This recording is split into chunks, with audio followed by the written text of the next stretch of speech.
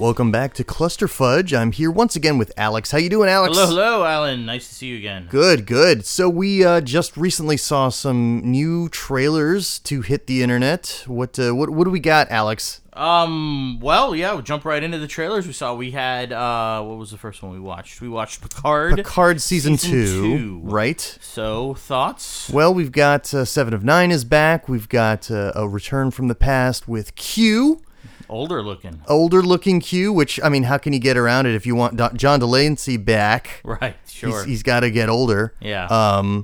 His first quote was like, "You look older than I would have expected," which I guess would assume that he changed his appearance to look older like Picard, or it makes zero sense because why would you criticize someone for looking older when you clearly look older? Yeah, I mean, how are they going to do it? They, obviously the actor is aged, so I mean, right.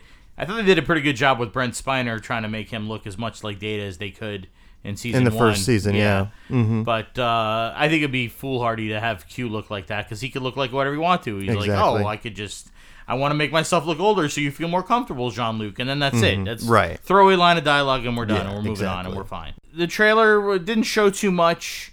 I do know Q is in it. I know I've read some articles about it and spoilers because I didn't really want to be surprised because I kind of want to learn as much as I can because season 1 was, I thought, a big letdown. But, I know that Riker is in it. I know that Brent Spiner has some sort of minor role in it. I know Q is in season 2 and season 3. Okay, so they've already put season 3 in the can, or what's the deal there? I don't know. I don't know what John Delancey's schedule is. I don't know if they already wrote a couple things for season 3 and they just wanted to shoot his stuff and get it out of the way. Not 100% sure, but I know that that's on the radar. And then, obviously Seven of Nine is back. And then, she wakes up in a bed and she looks in the mirror and she obviously doesn't have the Borg implants. There's no Borg implant over her eyebrow anymore. So the theory is there has to involve some sort of like time has been altered. We're doing like a whole time travel theme kind of thing. So something has happened. Which we had a Q-related time disruption in All Good Things. All Good Things, right. So that'd be interesting if that tied in with that somehow. So it might be, and I can't remember the whole story. Like, I think there was some sort of... does Romulus get destroyed? Romulus got destroyed in like 2385 or something like that. Okay, but that was the J.J. Abrams' first movie, right? Yeah, but it was also oh, wait a minute. Because that's why they had the hate on for Spock, and then Spock. That was with the red matter. Didn't something happen with Romulus in the Picard thing that he was trying to say? Yes. Right. Okay, so there's the Remans, right? The Romulans and the Remans, right? And so the Remans that all look like Nosferatu. Yeah, something. There is something. We were focusing on the Remans for whatever reason. Right, so there was some sort of drama that happened, I guess, that Picard felt responsible for, which caused him to leave or retire from Starfleet. In season 1. Correct. Okay, yes. Okay, yeah. So I believe that the inkling is that whatever this pivotal event is, maybe events have changed leading up to that, or possibly some sort of event before, or maybe they're exploring the Kelvin universe. I don't know. But... it may be that somehow they've shifted, or it could be a mirror universe, and it seems like Jerry Ryan realizes that she's not a Borg, but maybe she lived a whole life as Annika Hansen without any Borg intervention, and there's some sort of thing going on there. I'm not sure. Okay. Didn't show much. I mean, look, I'm going to watch it. I don't have high expectations. Well, because you saw season 1. Yeah, of course. So season 1... I mean, I had some good things to say about season 1 and some bad things to say about season 1. I liked that season 1 had some of the elements that I liked about Discovery, which were high production values, maybe a well-paced storyline. But like the things I didn't like about Picard season 1 were kind of the things that went against what I knew from Picard as a character. Exactly. The whole Next Generation timeline, just about everything was like, wait a second, but that doesn't add up to all this stuff that I know about Star Trek The Next Generation. Right.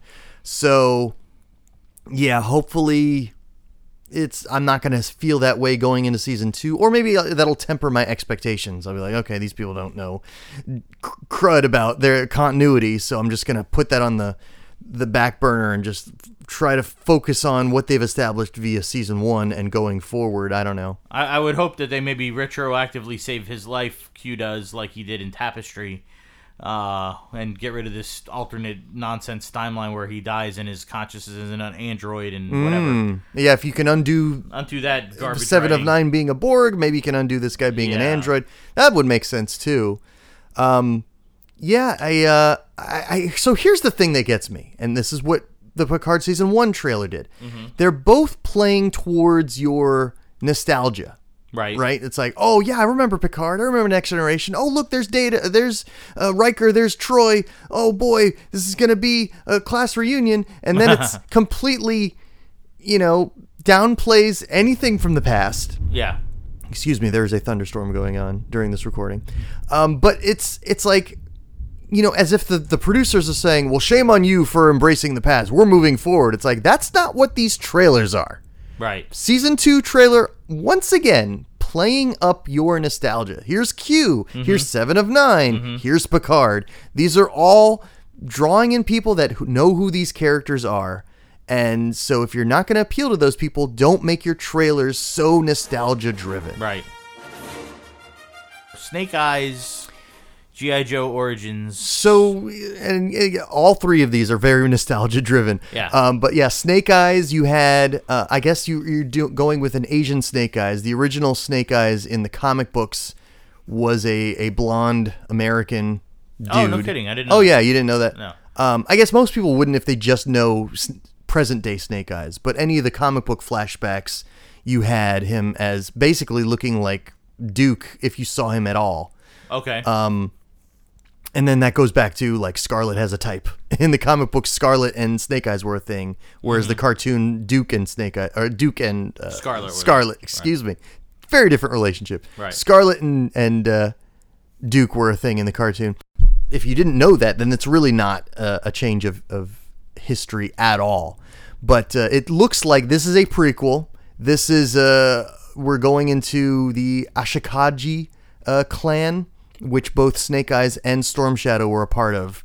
And they're brothers? They share a tattoo. They come from the same dojo, the clan. Okay. And so they're brothers of that clan, but they weren't brothers biologically. But then, now that they're both Asian, or Japanese, so to speak, maybe they are related. I always thought they were. I mean, whenever you heard Storm Shadow talk, obviously Snake Eyes didn't speak, but Storm Shadow spoke in this somehow Asian type in the cartoon. Yeah, Storm Shadow has always been Japanese. Oh, okay. Snake Eyes not. I gotcha. But they both trained under the same master at the same dojo, the same clan. I see. So they were brothers of the Ashikaji, Ashikaji clan. Miyagi-Do. Yeah, exactly. So they were brothers in that respect, but they weren't directly brothers. But anyway, so this looks like it's going to be a history of that clan, that interaction, what drew Snake Eyes into that clan in the first place, how he came into his own.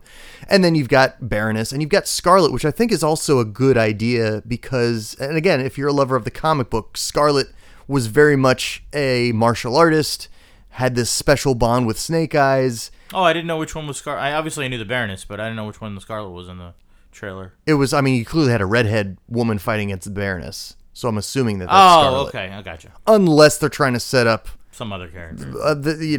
Snake Eyes has a thing for redheads, so that's why he falls in love with her later on. Did you see any of the other movies? I saw the one with The Rock as Roadblock. That's the only one I saw. Right? There was the G.I. Joe. The first one. So this is or something. The second one is the one that I saw. Okay. And I heard things about the first one that just kind of turned me off.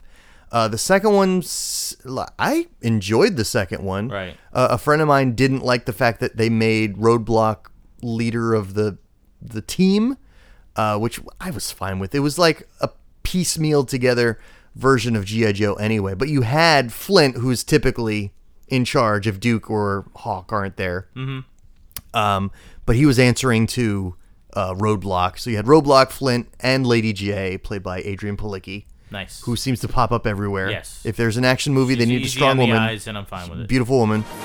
I actually saw a movie, Storks. I'm like, let's go see Storks. Okay. Movie was fantastic. Really? Couldn't recommend more. Is it CG animated? Yeah, adult Okay. humor in it, Oh. all the way through for kids. I was laughing. What age groups would you recommend it to? Like, do you think my 9-year-old would like it? Absolutely. Okay. Absolutely. I would say a little bit older of a crowd. I don't know if my 4-year-old completely got it, but she liked all the goofiness in it. Mm-hmm. But I would say 6 to 10, definitely a target market. Cool. And I was sitting there, I was laughing out loud during the movie, Mm-hmm. and maybe I just found it funnier than everyone else that I had to like quiet my laughs because I was just totally vibing the movie. I thought it Wow. was a fantastic story. Nice. It was basically about storks were bringing the babies. Mm-hmm. And then they realized that it wasn't profitable, so they stopped bringing the babies. So then what they thought would be profitable is they created their own store, kind of like Amazon, but they called it cornerstore.com. So the storks are responsible for delivering all the boxes and shipping and packages to places now, and they don't do the babies anymore. Oh, so they're the ones delivering your Amazon Your packages. Amazon stuff, but it's called cornerstore.com. Yeah, Huh. so that's how they're staying busy, and they're not Okay. doing the babies anymore. People are done with babies. But the no, just the storks are done delivering the babies. The Okay. babies still come, but they just don't, they're not delivered well, by people storks. didn't want to pay for babies. What was the thing? I don't know. They just Okay, it wasn't profitable. It was way more profitable for the storks to go this route. Okay. You know, okay. there's a head stork, kind of like Mr. Waternoose from Monsters Incorporated, kind of thing. Right. Whatever. Okay. And then anyway, so the area of the factory that still makes the babies is still there, but it's like, you know, turned off. They accidentally reactivate it, and then one of the storks has to deliver a baby, and it's very funny. Chaos ensues. It's a stork and this human girl, and they go on an adventure to deliver this baby. And I won't spoil it, to this family, and the family is funny. Every little part of the fun, they encounter these wolves, and I think it's like Keegan-Michael Kay and Peele, and they're the Nice. two wolves, and they're funny, and everything. Everything in the movie is great. I sounds good. highly recommend. All right. But the best part about it was actually going to a theater. You know, everybody's enjoying yourselves. You're not separated in masks and this and that, and just So no normalcy. masks in the theater? No masks in the theater. Wow. You know, you know, you had to select your seats, you know, which is normal for the Sure. movies, but I Right. mean, the movie was pretty crowded. Nice. I mean, you weren't on top of everybody, but it was a good showing of. So did you feel like 2019 again? Yeah, Nice. absolutely. All right. It was great. I loved it. You know, popcorn, Excellent. sitting there watching a movie. You know, I'm very excited about it, actually going back to the movies. A lot of time I won't waste the time to go to a movie. I'll wait because they're so busy. But certain things, you know, like Ghostbusters Afterlife, I want to see in the theater. When Top Gun Maverick, I definitely want to see in the theater. Right. You know, James Bond when it finally comes out. I mean, all these movies have been waiting over a year and a half to see. I want to see those in the theater. Yeah. And so it was a great experience, and I'm glad the theaters are back. So He-Man, this is the Masters of the Universe. What was the retro? What is it? Masters of the Universe Revelation. Revelation. There's no He-Man in the title, and that's Right. done for a reason. Okay. So I'm going to drop a spoiler that I heard, and I don't know if it's true, but they think it's true, All right. is that He-Man doesn't survive very long in the show. What? Yes. I guess they want to focus on other characters. The other Masters of the Universe? The other Masters of the Universe. Okay. I read something that they actually wanted to make Teela the main focused Interesting. character. Okay. And do a lot more focusing on other characters where they felt the original cartoon was just He-Man Yeah. centralized. And they're going to expand a lot more on the other characters, and especially a lot on the other villains. Right. Because in the original show, you didn't really get a lot of backstory about all these villains. They were just there. They did have episodes where they did history about Man-at-Arms, about Teela, about other stuff. I actually bought the box set of the show for Filmation. Filmation. And I think I watched, I don't know, a good 30 or 40 episodes of it with my son, and he was big into it. And then we just stopped for whatever reason, but we're going to get back into it. I know a couple years ago, my daughter was watching the He-Man episodes on YouTube, and also a lot of the She-Ra episodes as well. She was into it for a good stretch. Right. She's not so much now, but I mean, she goes through phases. I mean, she might Yeah. rekindle that interest at one point as well. But like right now, she's not in her He-Man phase. Sure. But it did appeal to her. Like she enjoyed it at the time. And it was great, too.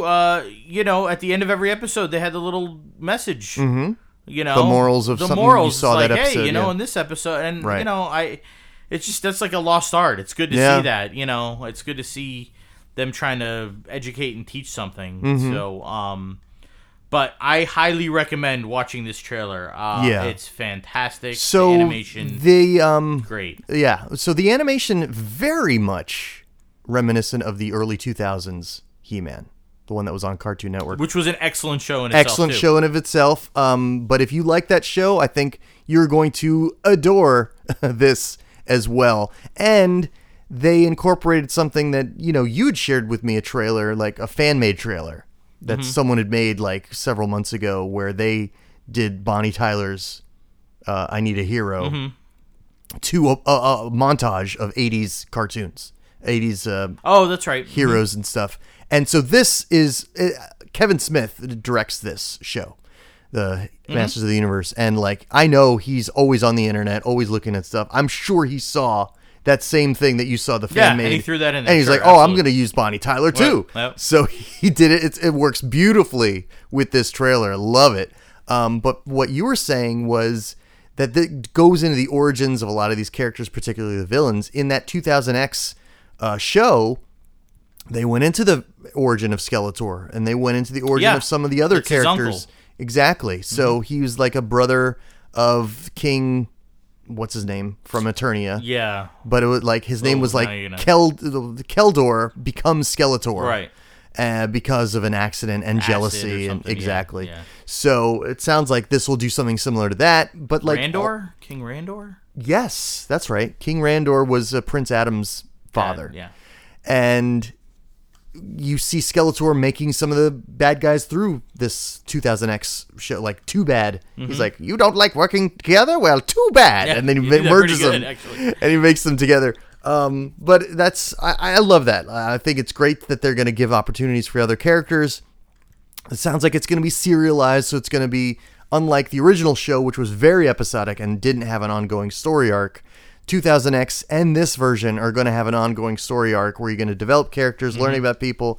And if you're going to not have He-Man in the whole series, it sounds like maybe the quest is, how do we get He-Man? How do we, rescue He-Man or create He-Man or whatever it is?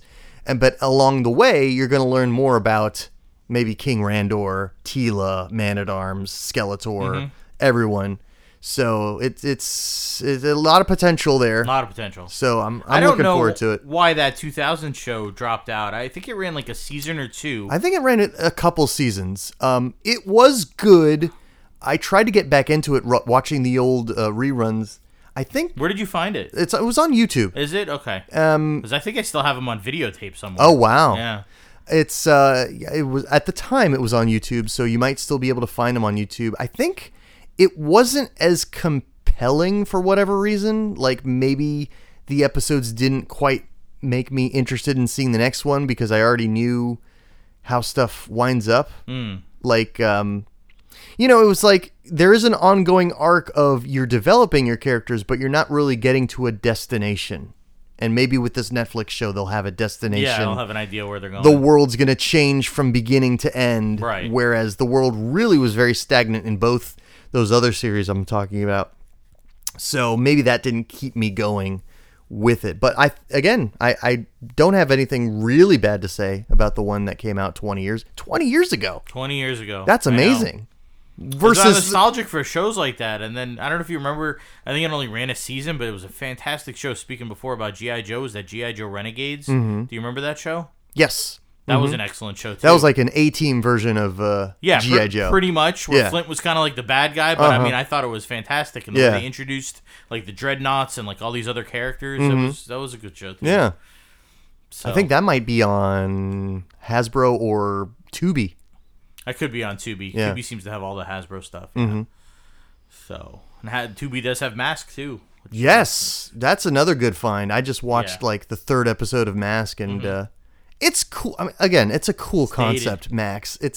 What's that? It's dated. It is dated. Like the Yeah. music and definitely the voice acting and Right. the plots aren't to the caliber of Marvel productions, but man, those vehicles were cool. Yeah, they're cool. And So the masks were too. Speaking of which, so we went to this convention in town. about 2-3 weeks ago. Toylando. Toylando, right? yes. Orlando Toy Convention, Toylando. Found some good finds. Alan found some cool mask toys. Yeah, the jackhammer. I found someone with an unappreciated jackhammer. It was complete. It was from the first wave, so this original mask.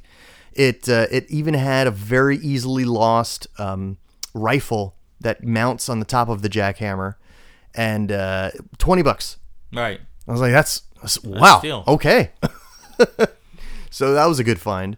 But yeah, it's you keep looking around, you might find people that just don't appreciate the collectibles as much as you might. Yeah, no, I mean, I remember they had that bin. This guy had like a big, the biggest bin you could buy from like Walmart, and it was full of like loose and broken toys, and it was all Transformers in there mostly, and there was some Robotech stuff and other stuff, and I guess there was this one collector, and he was looking for this one specific toy, and it was complete except for missing an arm, and the guy was like, the arm is in that bin, and so the guy's sitting on the floor taking every piece out to find it, because he told me that he could sell this thing complete for like $200, so it was worth his time to look for it.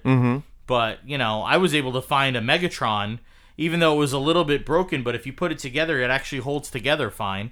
And it was that and an intact Trailbreaker for $15. He gave it to me for the two of them. Nice. And, I mean, I know... So the Trailbreaker was complete? I mean, it had some accessories missing. Trailbreaker was the same model as Hoist. Right. So his fists were separate. Yeah. And all his weaponry was separate. Okay. So none of that was there. Got it. But everything else was there. His legs and everything else was all intact. He wasn't broken. He was the only one I found that was actually not broken out of that entire thing. Wow. So I'm like, yeah, let me go, because I mean, an original G1 Trailbreaker's got to be worth at least $40-$50 if somebody was going to pay for it. I'm sure, yeah. Even incomplete. And then the Megatron 2 would probably be the same amount. He had a bunch of different broken pieces, and I mean, some of these toys, I don't know, like Trax was like completely ripped in two. I don't even know how that happened. Like, it almost pains me in the chest. Right.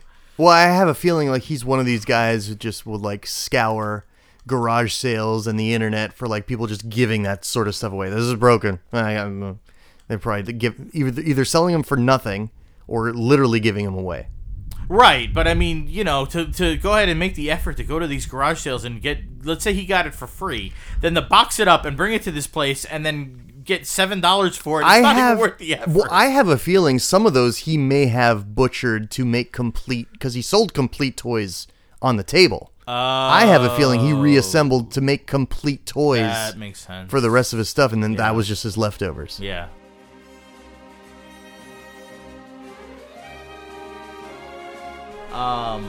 So in the 1970s, you probably know some of this. In the 1970s, I guess these parents groups wanted to regulate children's programming, and they were very, very in people's faces about it, and said that we don't want toys that are selling to children and cartoons that are pushing toys onto children and all this other stuff. Yeah. And so there was a big push on it. Yeah. So therefore, they were able to successfully lobby and make that happen. And what happened because of that is that the most popular toy to come out of the 1970s was the Star Wars line. The reason being is because that was from a movie, and they had no control over it because it wasn't on television. It wasn't on television, correct. So Kenner, rolled off with all these Star Wars toys, and that was a big hit all through the 70s. So then Reagan becomes president in 80, 81. And he's like, screw that. Yeah. So you've heard this before? Oh, yeah. Okay. So, I had never heard this before. So I guess he assigned this guy named Mark Fowler to be head of the FCC. And he said he wanted children's programming deregulated, figuring that parents should have the decision to make that for themselves and not these other people controlling it. Right. And therefore, people were like, "Oh, wow!" And that way, like 82 was He-Man, and 83, whatever, and then 84 G.I. Joe, Transformers, Joe, and then everything else, and and I just think back to that moment where Reagan and this guy Fowler made this decision, and to think of the influence that it's had. Right. To this day, 40 years later, that it's now passed on to another generation. I mean, we wouldn't have Michael Bay films, although right. We wouldn't have rides at Universal. Like, I mean, look at how Transformers has exploded. We have a G.I. Joe Snake Eyes movie coming out. We just talked about the He-Man show, all this other nostalgia, and who knows if this nostalgia has been going on for several years. Who knows if that never happened? Maybe this other nostalgia like Cobra Kai and all this other stuff that's great. You know, the Saved by the Bell has a reboot. Punky Brewster, everything is rebooting. Sure, and that may never have happened because it all started kind of like with the toys, with this whole movement of like, you know, stuff we grew up with, we want to pass on to our children. And, you know, I mean, obviously we've shared before how much of an influence Transformers was to me, and Optimus Prime as a leader, and, you know, being a firefighter paramedic that I am and all that. So, and meeting Peter Cullen and all that. And I just, you know, think of how differently even my life would have been shaped had none of those cartoons existed in our youth or the toys. Yeah.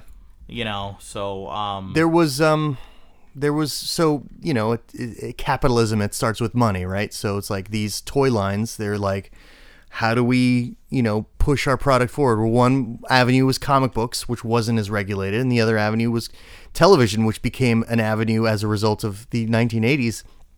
And I read the autobiography of Dan Gilvezan, voice of Bumblebee. Right. Spider-Man and His Amazing Friends, etc.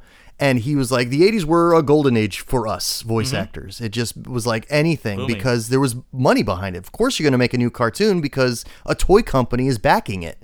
So there was tons of money behind his industry. And so it's like he you know, he had so much work he couldn't do it all. Like it was just tons of work for all these actors. And yeah, if a theater or a production company or whatever doesn't have the capital, then we don't get these stories that we get exposed to. So without this capital, this new capital injected, we don't get to experience characters that got brought to life by Peter Cullen, Frank Welker, Dan Gilvezan, and all these people that we grew to love as performers. So yeah, you know, one side of you can be cynical and be like, they're just trying to make money with selling more toys. But we don't get this art form if there's not money getting it into our living rooms. So it's very interesting how all this stuff works. You know, you could be a brilliant writer, but if you don't have someone producing it and bringing it to the masses, then it's never going to see the light of day. Sure. Yeah, I'm so happy that they, in my opinion, made the right decision, and I never even thought of it as a 30-minute advertisement. I mean, especially we were just talking about with He-Man about the public service announcements at the end, and G.I. Joe, they had the things at the end too. You know, never see ball player candy bar before a big game. You know, right. That one, and it's just, you know, Transformers never did that. It would have been, I don't know. They eventually did, actually. They yeah, there was a Bumblebee one, I think, that repurposed the Dusty one with reflectors on the bicycles. Oh, really? And they even said the tagline of "Knowing is half the battle." Oh, I think it was, and Sea Spray, I think, did the Deep Six one where he said, "Don't go swimming with the lightning." Yeah. Oh. No, there are at least two that I know of where they hopped on that. I think again, there's this back and forth between your free market capitalism and the concerned parents. Yeah. So the concerned parents were like, "Hey, this is violent. You better put in a public service message at the end of your show." Because the original mass device G.I. Joe didn't have that at the end of every episode. Right. So it was when they did the episodic. When they did the regular series going, that was the trade-off. Hey, you've got these guys running around shooting people with guns. You're influencing, you know, gun use and violent tendencies, etc. It's but it was lasers. Well, of course, but of course the designs were based on real guns. Right. But the pushback was, okay, fine, here's our trade-off. We'll do a public service message at the end of every episode. Right. So that's where you got "Knowing is half the battle." Right. And yeah, I'm sure on some level He-Man was the same thing. It's like, okay, we're going to do this thing that's all about people fighting. Okay, we won't actually cut anyone with the power sword. We won't actually connect a fist to a face, but we will, you know, we'll still have bad guys getting boulders dropped on them and stuff. Mm-hmm. But at the end of the show, we'll say, "Hey kids, you know what we learned an important lesson about today? And then here's your moral. Don't get crushed by a boulder." Don't get crushed by boulders. If you see a sign that says "falling rocks ahead," look up. Yeah. Yeah, there has always been this tug of war back and forth of, you know, responsible parenting and don't, you know, turn our kids into profit items versus, you know, we got to make a profit. We're a company, so how are we going to survive or how are we going to grow? But that's capitalism for you. We live in that society. Yeah, every night I'm put my son to bed. I'm watching some Transformers with him and episodes, and we're going through season 2. It's been a long time since I watched season 2, and there's some bad episodes.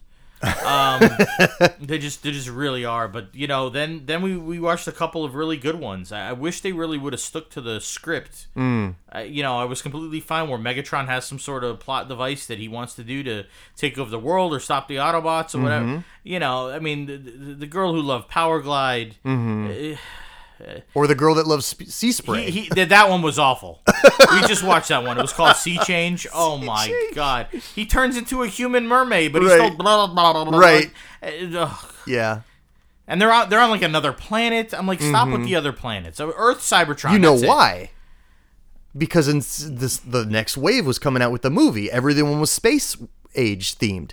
You had Springer, Cup, Rodimus Prime, Hot Rod. Right. They were all sci-fi-esque vehicles. Cyclonus, Scourge. But season 3, they turned into the whole... Season 3 was all sci-fi. I know, but it never took place on Earth. But when they were producing season 2, there was an edict, and the movie was being produced at the time. Right. So they knew what the future was. Right. So there was a mandate said, okay, you got to really? Yeah, you had to shoehorn space into your shows. So that's why Cosmos is suddenly an important figure. That's why Astro Train's suddenly an important figure. Right. That's why Omega Supreme is suddenly an important figure. It's like, okay, we got these 3 spacefaring vehicles.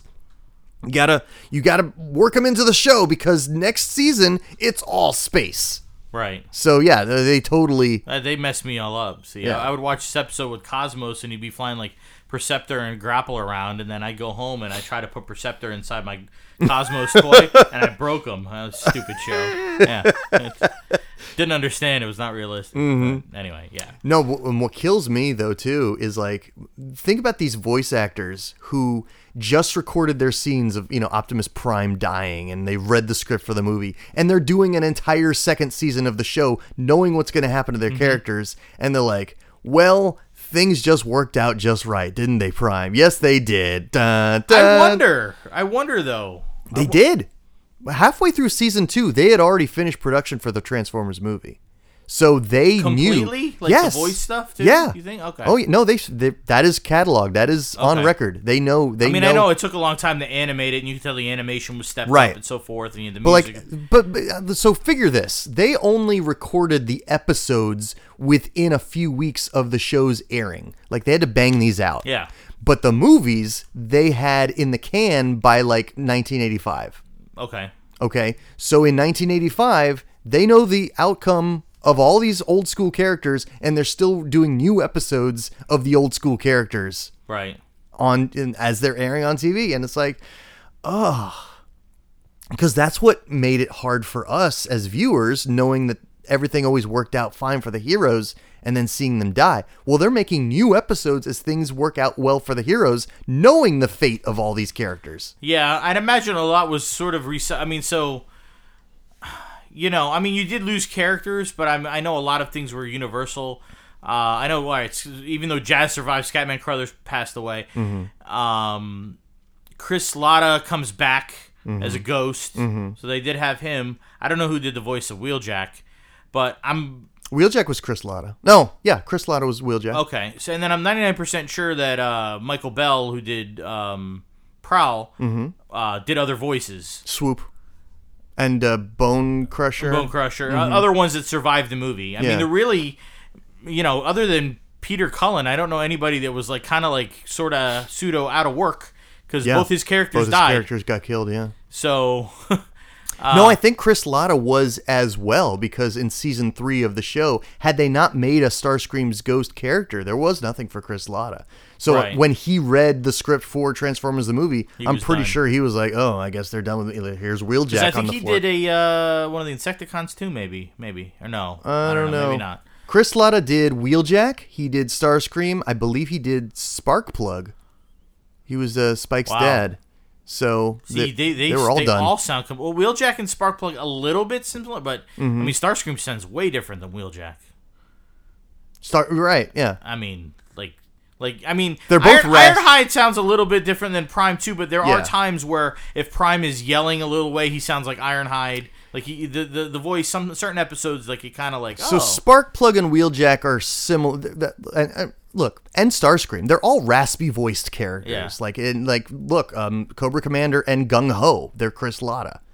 Gung Ho, really? Gung Ho. I mean, think about his voice. Oh, man, it's I didn't know that. bumper face. You know, it's like it's that Yeah. smoker's Yeah. raspy voice, like that was in Gung Ho and in Wheeljack that you can kind of detect. Yeah. Put on the calendar. We got July 23rd is Snake Eyes in the theater and the premiere of the Masters of the Universe Revolution on Netflix. July 29th is the premiere of Transformers Kingdom, the final of the trilogy of the 18-part series on Netflix. Sounds great. So when we come back, we will have a lot to discuss. All right. And check out our group on Facebook. It is a podcast called Cluster Fudge. And if you can't find it there, also look at our website, which is orlandopodcast.net, and you will find Cluster Fudge episodes there. But thank you for listening, and we'll be back next time. Bye.